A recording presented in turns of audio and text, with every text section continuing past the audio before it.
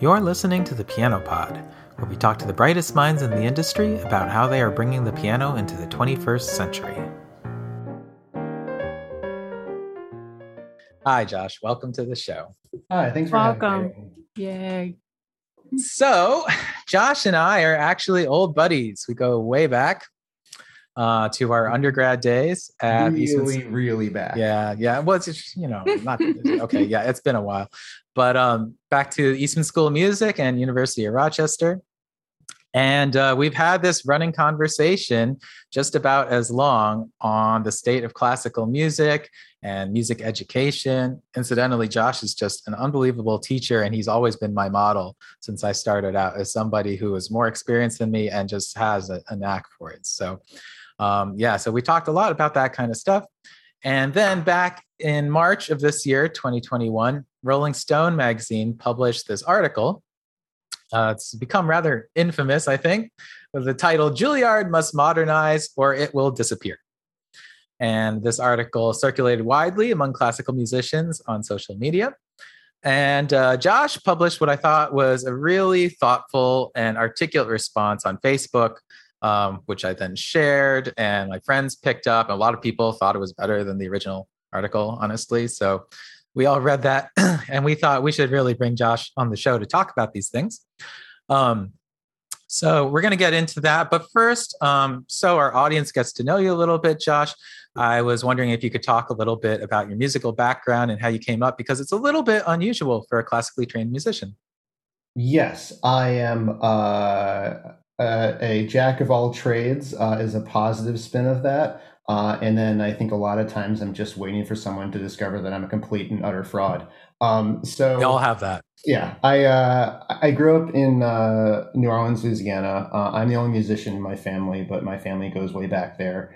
Actually, before the founding of the country, which is a pretty cool thing. And so I grew up in a very musical place, and my parents were musical enthusiasts. Like, we were always listening to music. My mom was a dancer when she was younger, and so like music was a big sort of part of my life. And as long as I can remember, I was always listening to it.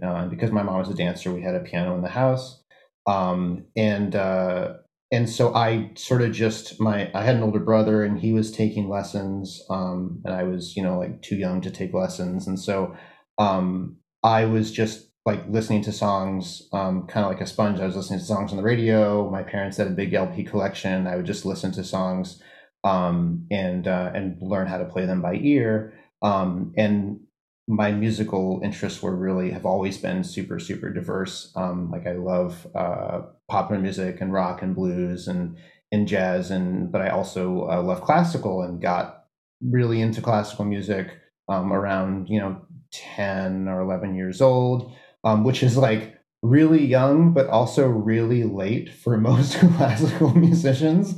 So started taking classical lessons then, and learned pretty early on that I had to like segregate or compartmentalize aspects of my musicianship. Like, never tell my classical teacher that, for instance, I didn't learn how to read like the entire first year of my lessons. I knew like what lines and spaces were, and so I would just like count up the lines and spaces to figure out the first note and be like, okay, cool, and then just start playing the piece, because she would always play the pieces for me before like introducing them, or I would listen to recordings from the library. So you're mostly playing by ear. Yeah, I mean, pretty exclusively. But I eventually learned how to read. And got really into it, and like so into it that I was a big idiot, and left my junior year of high school, had a chip on my shoulder. I was like, I'm going to apply to colleges, and so somehow they made a mistake and let me into some great schools, and so I went to Eastman as a baby. I was 16 years old when I went there. And found out very quickly that I knew nothing about classical music, and like spent that first year just being as scrappy as I possibly could. But loved my experience there. Obviously, like immersing myself in that world for 4 years was deeply meaningful to me. And then I took a little bit of time off and gigged, and eventually went back to Eastman for my master's, and kind of fell in love with teaching after doing 17 different things for a couple years. And I don't know, like the boring story is that like met my wife at Eastman, and we both got jobs here and kind of made Rochester our home. And it sort of took me teaching at Nazareth College to learn how sort of silly it was that I had been compartmentalizing aspects of my musicianship for like a really long time in my life. We're small liberal arts school, but we have a pretty big school of music. We have about 300 students in our school of music. We're the second biggest school within the college. And our primary enrolling programs are music therapy, music education, and music business. So sort of where I fit in, sort of my place in that college, and a niche that I very intentionally carved out for myself, and was lucky to be supported doing that was, we have obviously music education students who need to be able to, improvise accompaniments, or do score reductions. Or I think about my wife all the time, who's like at two different schools, and she maybe has her Suzuki cello book at one school and her Suzuki piano or violin book in another school. And so she's constantly transposing accompaniments because, she has to play them in a different key. And then I got handed this functional piano course for music therapists that like really didn't have a curriculum or any required text. And they're like, we have this class that we want to do, and we don't know what to do with it.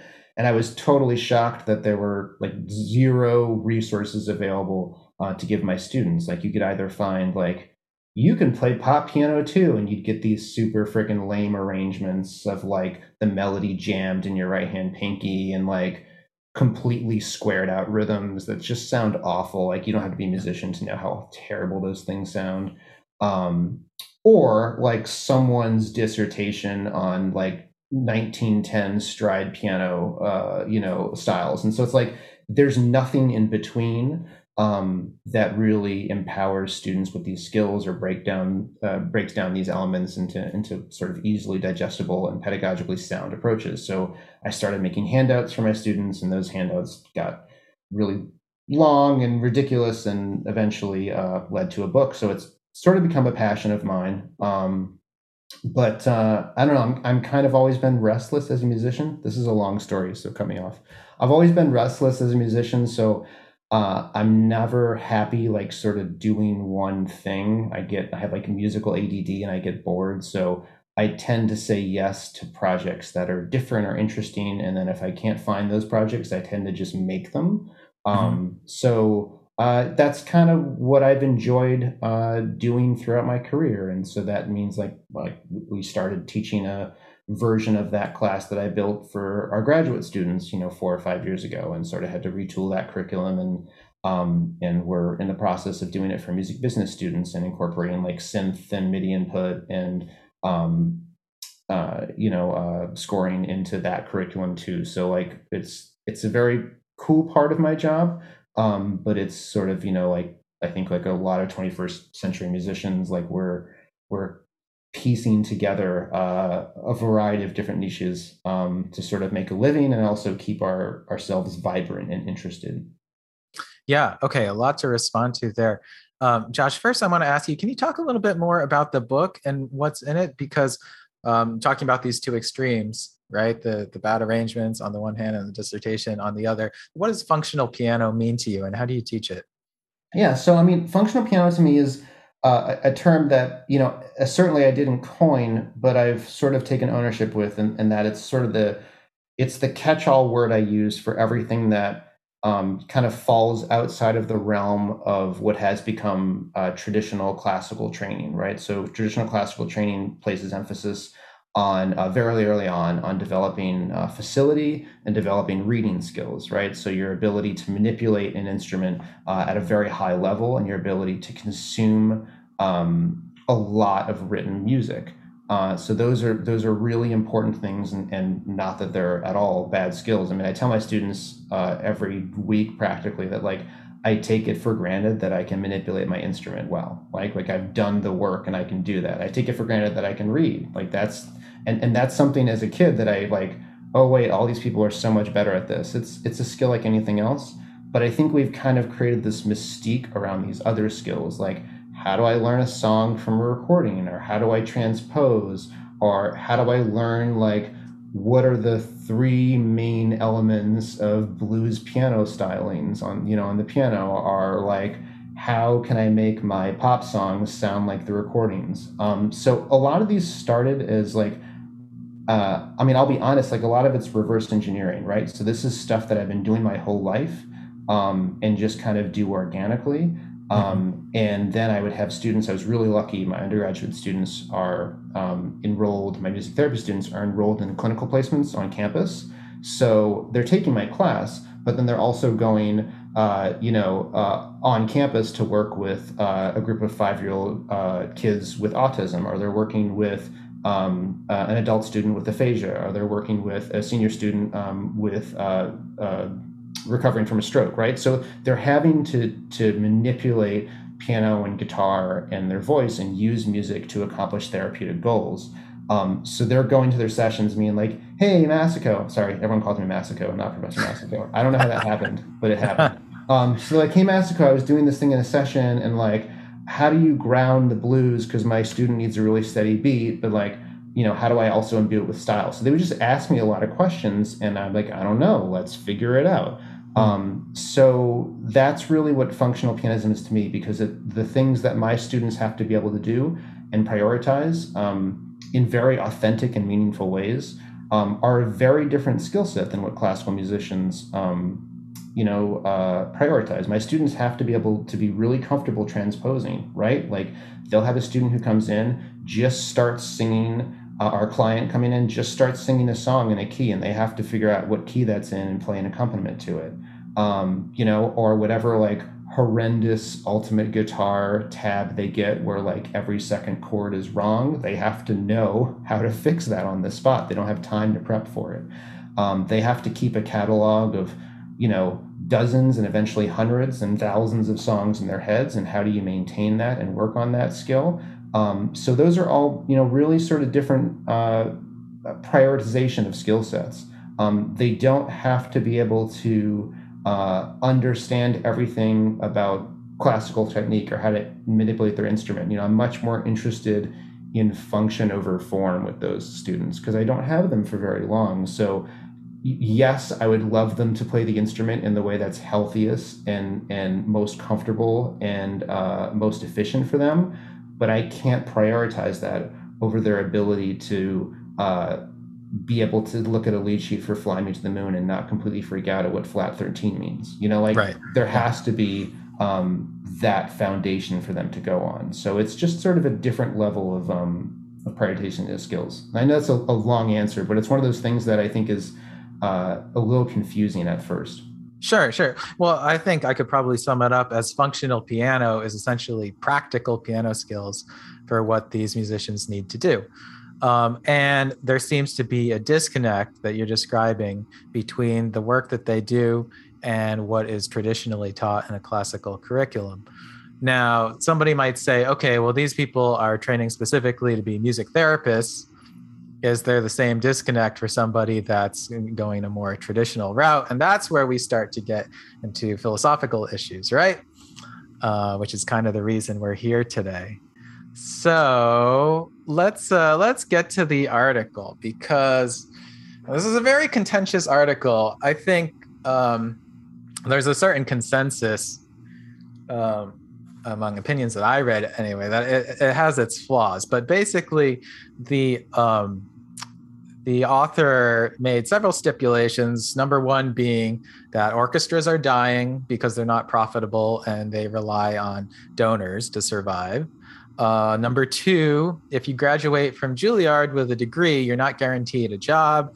In fact, a New York Times report from 2004 tracked down the class of Juilliard from 10 years earlier and found that only 25% of them had full-time orchestral jobs.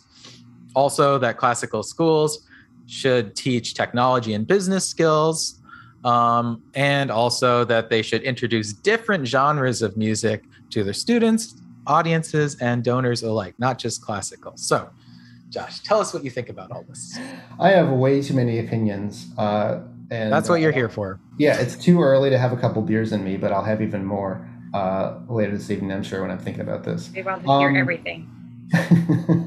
Yeah, there's a lot to unpack, not just in that article, but that surround the assumptions made within that article. And maybe that's the thing that sort of, to use a word, triggered me to rant on Facebook about it. I think genre playing is such a dumb word. And, anytime classical musicians start to talk about like incorporating more styles or genres, I have to like hide the visible disdain that's in my face. Because, and I think it comes from a good place, but it always comes from a place of looking down upon music that does not fit a very narrow definition of what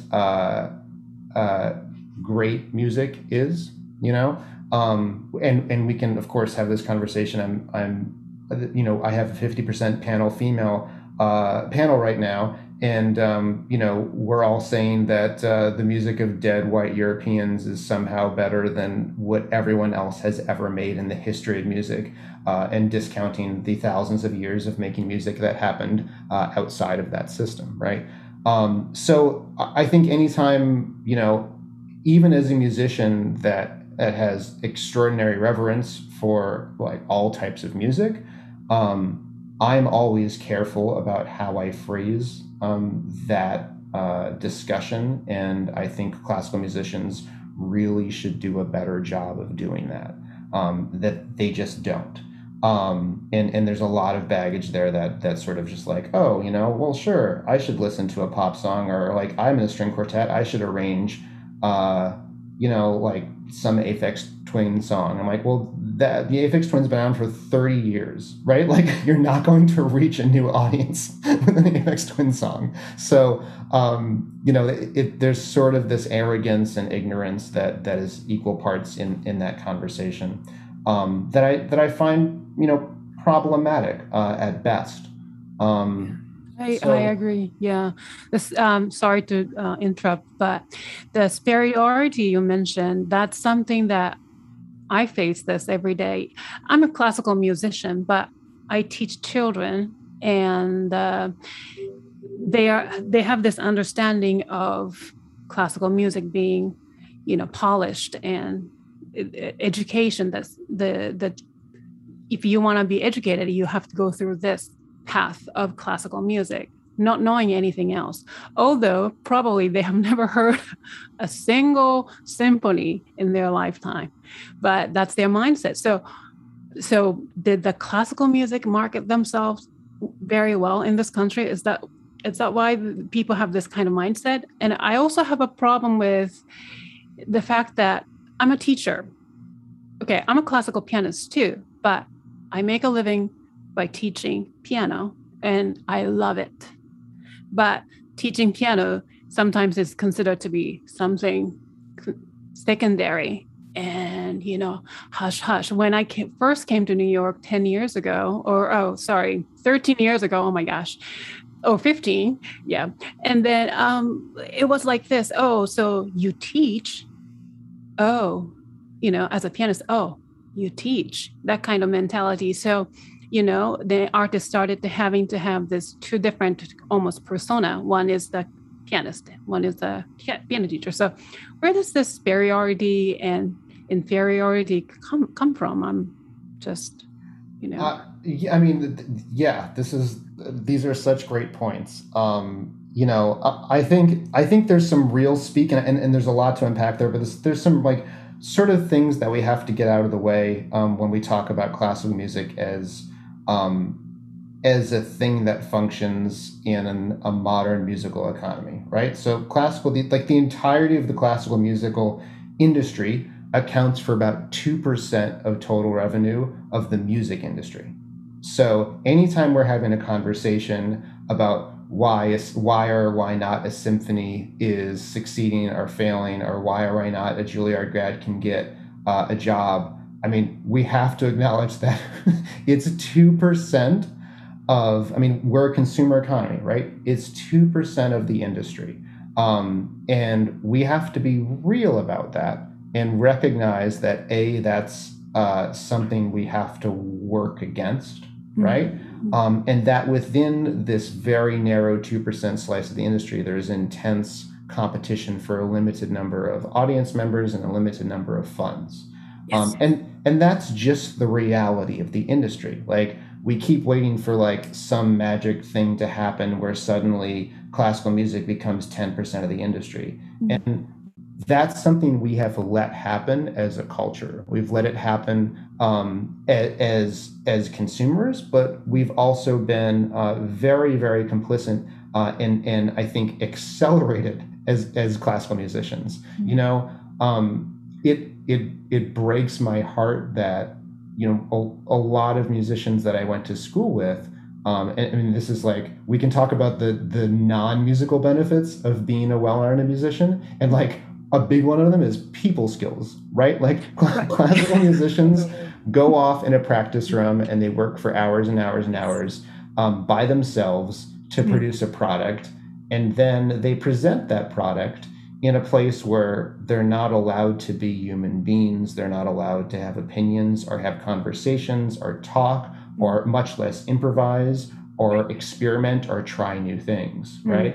And then they present that in an extraordinary fourth wall stuffy environment, and people politely clap and never in between movements, and then they leave, and we wonder why like that's dying, because I can go to a rock concert and I can feel a kick in my chest, right? I make this elemental connection with the people around me. We're all experiencing part of the same thing. There's a light show, right? There's like a set list. Performers are directly connecting. I just like, the first concert I saw when the regulations lifted was Brandy Carlisle, right? So I went to our local big, and if you guys haven't seen Brandy Carlisle or listened to Brandy Carlisle, you should listen to Brandy Carlisle. Brandy Carlisle is an incredible singer and songwriter. She has a voice that, you know, as soon as she opens her mouth, it just makes you stop doing anything you're doing and listen.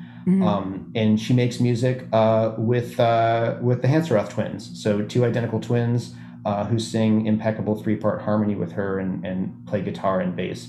And just, you know, being in an audience with about 6,000 people there, and watching 3 musicians have 6,000 people in the palm of their hand, sorry, I have to edit myself, the entire time, you know, seeing people have amazing personable reactions, right? Seeing people cry, seeing people cheer, seeing people laugh. That's what it means to be an audience member when you're in music, right? Like, and to experience a concert. And we've gotten so incredibly far away from that experience. I'll leave you with like one quick story. My wife and I are big hikers, and before all this, like we every year we'd go to Europe and do like a big cross track. And a few years ago, we were in Italy, but we were passing through Verona and realized like, oh, if we stop a night in Verona, we can go see an opera, right? So we think about opera here, and we go to the Met, and it's an incredibly stuffy affair, and only the rich people go, and we dress up, and we hold our pinkies like that, and we leave right after the first intermission because we're bored and we want to go back to our, you know, apartment. So opera, right. Opera there starts in the Verona Amphitheater, which is a, you know, ancient amphitheater where they used to do circus fights, and you're sitting on stone granite steps. They start the opera at around 9 o'clock, just as the sun is setting. Tickets are about $20. And, you know, like baseball games, you have people selling like hot dogs. So those people are there, but they're selling glasses of wine and gelato and sandwiches. And you're hanging out and people are talking. Anytime there's an aria, people are yelling and screaming and clapping. It's this huge spectacle where they're like live horses walking on stage. At one point, we saw Aida. At one point, there's a choir of 16 harpists on stage. I mean, so it's this huge, epic sports spectacle. Everyone knows the music. Everyone has a connection to it. But also, people are having conversations with their family in the middle of it, right? Like during the wretchets when it's a little quiet. But then, like, okay, 20 extras are going to go backstage behind the theater and light torches so that as the sun sets, the torches are the lights for the stage. And everyone goes, wow, oh, wow, how beautiful, right? Like, they are chiefly aware of making a spectacle and entertaining a large group of people.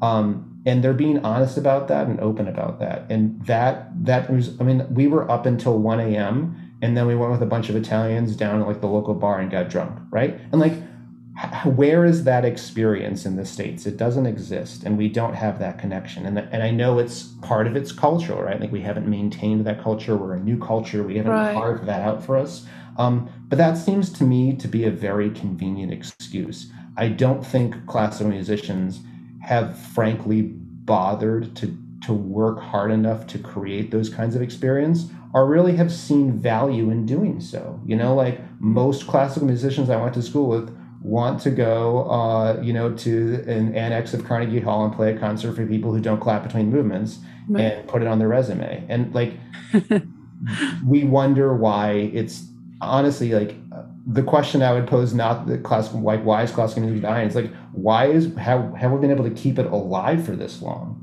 You know? So the classical music not being integrated into our daily life in America, right? We're all Americans here, so we can talk about. But so then, but when I used to live in Florida, my friends took me to a bluegrass concert or blues, and then the situation was completely different, as in people are really enjoying themselves, immersing themselves into music and clapping and enjoying their drinks outside. And so the music was so alive, and the musicians were directly communicating to the audience, and there was this amazing connections to one another. So, and then honestly, and Eric and Clara and I tried to do that last spring by doing the live stream concert. And I think classical musicians should do that sort of audience engaging concerts more. Yeah. And, and it's like, it's one of the, I absolutely agree. And it's one of those things like anything else, you have to practice at doing it, and you have to suck at it. Right? Like the first time you're on stage and you're performing your own music and you have to like practice audience banter in between songs, like you suck at it. You say stupid things, you say, there are weird changes. The first time you play with a guitarist, you're like, oh, they have to tune and now I have to fill time, right? Like you notice, like you do this thing and you go to enough concerts, you go, oh, okay. It's like, have any of you seen like the same artist multiple times, like a commercial music artist perform at multiple times? Mm-hmm. You'll notice they tell the same stories. Their banter that seems very off the cuff is very planned, And once you realize that, you're like, oh, okay, so that's what I need to do. I need to plan how to do that. I listened to a great podcast called the Working Songwriters Podcast. That Joe Pug hosts, and he brings a lot of people on, and sometimes people who have had very long and distinguished careers. And he asks a series of questions, and some of them are the same questions, but I really like it. It's a very like long form, deep dive about what it means to be an industry musician. And one of the things that always comes up is like every single one of those great musicians that are now part of acts that fill auditoriums have played bar gigs where there was literally no one in the bar. There were 0 people there, and they played an entire 2-hour set to no one, right? It's like they've had those experiences and they've learned from them and they've grown from them. They've gone back and like, okay, here's what we need to do differently. Like, here's how we need to change it. Here's how we need to pound pavement, And I don't see that happening. And I think you're absolutely right. Like, great, we're going to do a live stream and 3 of our friends are going to show up. Okay, next time, let's do better. What can we do differently? Can we do a sponsored post? Like, when I do a gig, like, again, like I try to gently convince even my own classical colleagues who like know the crazy person that I am, at my institution, like we'll do a piano faculty concert and like, we won't do a sponsored post, and maybe we'll do a couple things on the website, and like, maybe we'll do a press release in the newspaper that no one reads. And maybe 40 people will show up at the audience, you know, and they're mostly our friends. Like when I do, I'm doing a Jackson Browne tribute next month. If you don't know Jackson Browne's music, you should know Jackson Browne's music. It's deeply incredible music. He's still making music. He's on tour right now. He just put out a record last year. He's 72 years old. He still sounds beautiful. And he's a fabulous piano player, and some of the great session musicians of the last 40 years have been a part of his band.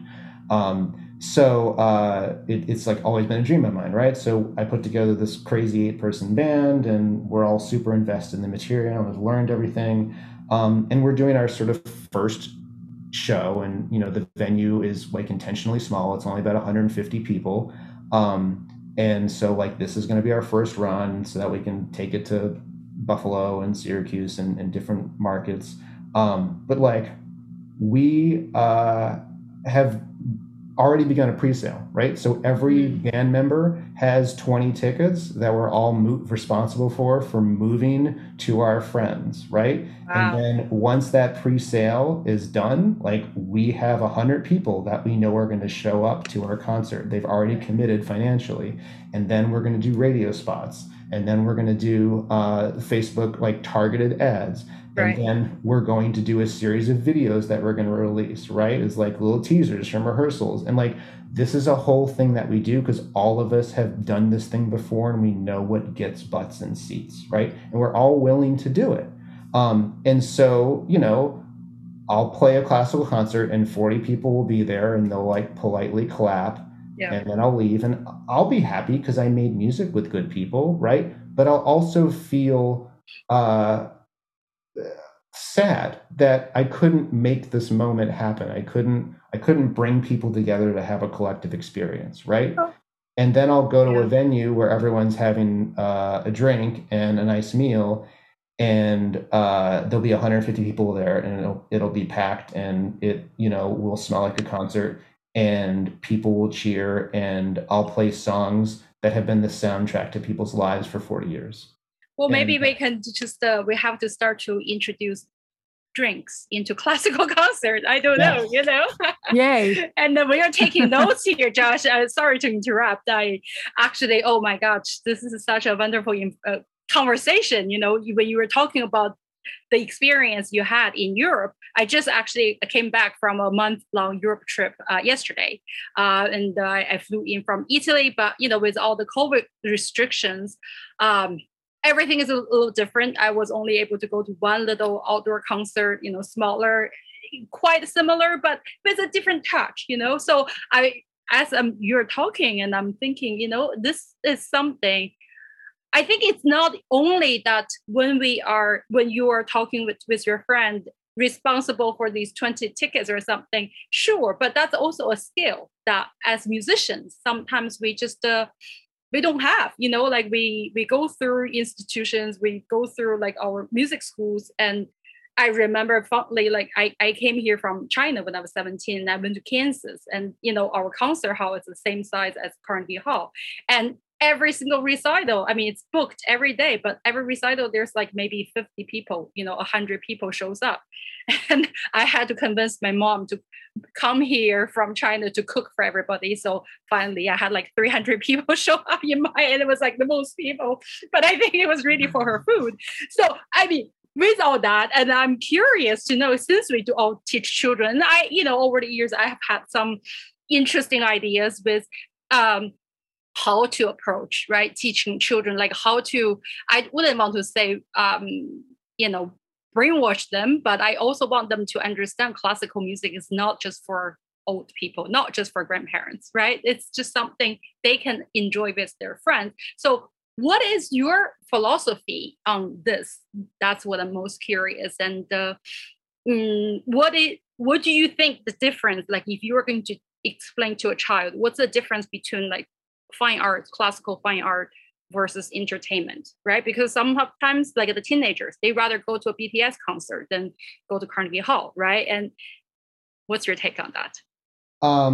I don't make a distinction. So I'm very upfront with not only the college students I teach, but the children I teach, that I only teach music that I love, and I only teach music that sort of passes this test of being able to communicate something to me. And I know that seems really silly, but like, yeah, in a method book, I won't teach half the pieces in them because I don't think they have musical merit. I don't want to play them. I don't want to sing them.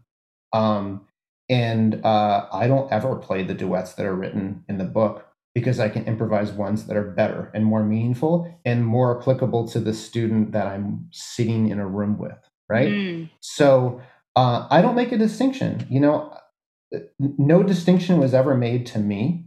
I think the most important thing I can do is provide my students with a model of musicianship and provide them with access, right? Like, Yeah. I inherently believe, as I did as a kid, that like, oh, come on, like you're gonna hear a Chopin nocturne and like not like reach someplace in someone's heart, like their 17-year-old breakup with their first girlfriend. Like it hits you in this place that's deeply fundamentally emotional and accessible. And that music, for all the complexity we give to it, is incredibly simple music. It's a beautiful melody with great chord changes. It's a pop song. I mean, that's what Chopin is, It's a melody that's great that you hear over and over again.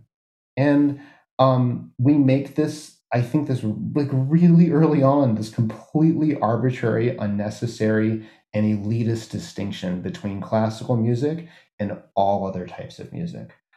So the first thing I get to do with my students, obviously with COVID, I haven't met new students in a while and young students, but like I get to know what they like and what they listen to and what they love.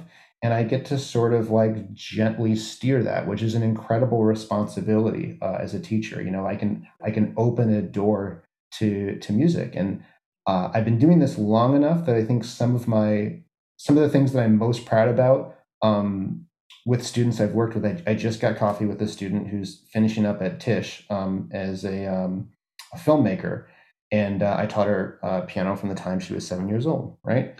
And she's like, of course, become this just beautiful, amazing human being. But like, she's sitting here just sort of casually telling me like what she's been listening to and what she's been going to concerts to, and we're talking about, we're talking just like free flow, talking about classical music and talking about R&B and talking about Kendrick Lamar and talking like all the concerts she's been to since she's been at the city, and I'm like, this is all stuff I love. Like, and she's like, yeah, you're the reason like I love music. Like I listen to music all the time because of you, because of the things that we did in lessons, It's so and like, important. Yeah. Who cares Right. if she never plays piano again? Like if music is a narrative to her life, then I've done something good. Yeah. Totally. So yeah, I mean, I know that's a very like obnoxious answer to your very simple question, but I think it, even like in those when I teach pedagogy, it's a point I make that like this is your opportunity to broaden and not restrict what music is or is not, and you need to take that opportunity very seriously. This concludes part 1 of our interview with Josh Massicot. Tune in next time to hear about some of Josh's own artistic influences, his advice for young musicians, and his thoughts on creating a more musical society.